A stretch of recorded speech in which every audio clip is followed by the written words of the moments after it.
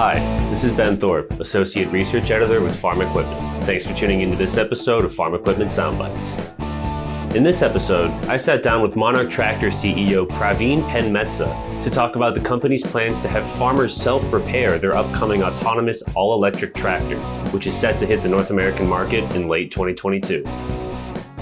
How do you see this transition from all the traditional diesel engine components to the electric-based equipment? In fact, we have a fellow out of there right now who's putting out a survey about that. She's asking dealers how they expect that transition to go. I think that's the big question everybody's wondering. So do you see it being easy? And what kind of tech or improvements to their facilities are dealers going to have to make in your mind? Like, what's really going to have to change about the service model? Well, that's a great question, Ben. And from a transition standpoint, anytime industries do these transitions, it's never easy or fast. But again, that's where it also comes down to how we roll out the technology and how do we support the farmers in making this transition, and how do we support the dealers in making this transition. So the great thing about the electrification and the transition to electrification is, we have already seen one or two industries start to go through this on the automotive side, the trucking side. So both these have taught us a lot. So we should be able to leverage those lessons there. So, but when we talk to state and federal agencies, not just in the US, but all over the world, we are also making a case for the agencies to support the farmers in helping make this transition on the farm side of things, number one. Whether that's in providing incentives for transition, whether it's in providing support for the infrastructure, both the charging side as well as on the connectivity side, are both things that the state and federal agencies need to do more if they want to accelerate the transition. Similarly, on the dealer side also, the great thing is the dealers are now familiar with connectivity technologies. They all deploy and offer services such as RTK GPS for navigation and farm planning systems, etc. So some of these are in place. There's still a fair amount of work to be done on training the next generation of workforce on these new technologies, whether that's electrification, that's high voltage battery systems, more power electronics. The safety side of it and the maintenance side of it are all things that, again, we need to put in place. And that's at the universities level, that's at the technical institutes level, that's at the mechanic school level. We need to go through those things. And again, that's another place where both the industry as well as the state and federal agencies should really focus their efforts on providing support for those retraining and education. And then, but when it comes to what we are doing at Monarch, our whole philosophy here is we want to use technology to make this transition faster and smoother. And we have seen that to be possible now, right? Thanks to the logistics and distribution network, we can directly ship parts if needed to the farmer very quickly within a day or two. We can now leverage that ecosystem that the logistics and distribution people have invested a lot into. We can use to send that to our parts. We can also use technology to kind of train the farmer on swapping out these components, on how to do it, and then have our technical support as backup, where they can actually lean on us, have a Zoom call or a video call to say, hey, this is what this looks like. Can you walk me through this, instead of us saying, you cannot touch this. And the third big component there is we have designed our product from day one to be able to do that, so that when everything is ready and the repair is complete, we can do a complete check and sign off on it remotely.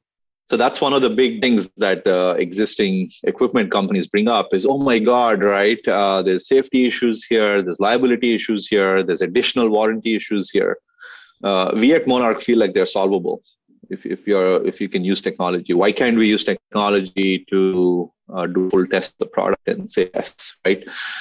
It meets all the specs, the repair is good, farmer, good job, let's start using the equipment again, instead of saying you cannot touch it, you cannot open it. So it's a completely different mindset from that standpoint. So those are the three crux areas for us, is how do we help the farmers make that transition, the dealers make that transition, and also how can we use technology to make it easier to repair, but also to prevent the safety and liability issues as much as possible. Can you kind of break down what repairs you see farmers doing versus what repairs you see dealers doing, and kind of how you're going to make that clear for farmers? Yeah, the big thing for us is the modular design, whether it's the roof electronics, whether it's our swappable battery pack, or some of the other systems that we have. So both those are very easy to do, where it's almost a pure mechanical play, and then you kind of do the software test again at the end of it, and then you can deploy the tractor. So both those systems have been designed to be upgraded, field upgradable, number one. Number two is, but it's still a tractor. It's still an our tractor, since it supports existing drivers and existing implements. We also provide support for hydraulics, etc. So anytime there's a big hydraulic tear up or there's a big transmission tear up, right? Those are the kind of things where dealers already have the existing infrastructure. They already have the existing capabilities to do transmission rebuilds, hydraulic system redos, right? Redoing the lines, fixing the lines, fittings, leaks, etc. So those are all the areas where the dealers get to use their existing infrastructure. Those are also not the kind of things most farmers are set up to do on their farm. And usually they don't want to, right? So that's how we see the split. But we definitely see the needle moving a lot further towards the farmer going forward, just with the technology and with the modularity.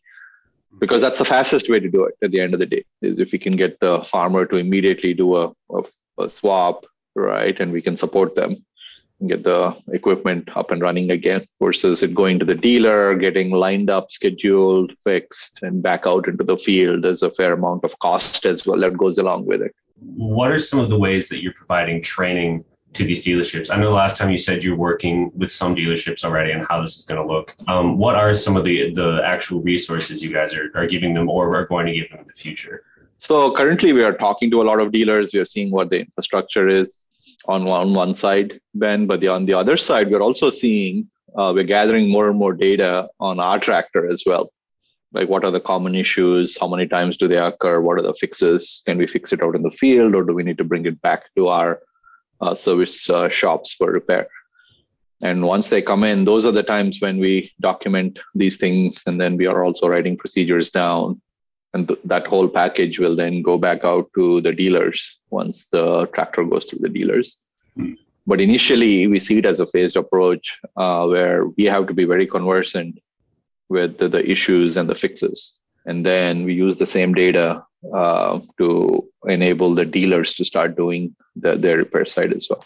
So we're writing all those things. We are collecting all that information. We're creating all those content of how to do that. Yeah. Great. Do you have a rough timeline on when you'll have your first official dealer? Is there a time frame you're aiming for?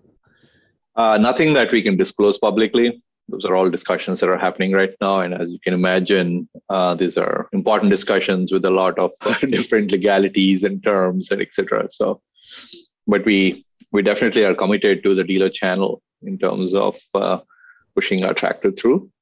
But it'll be a different kind of profile, right, that we look for.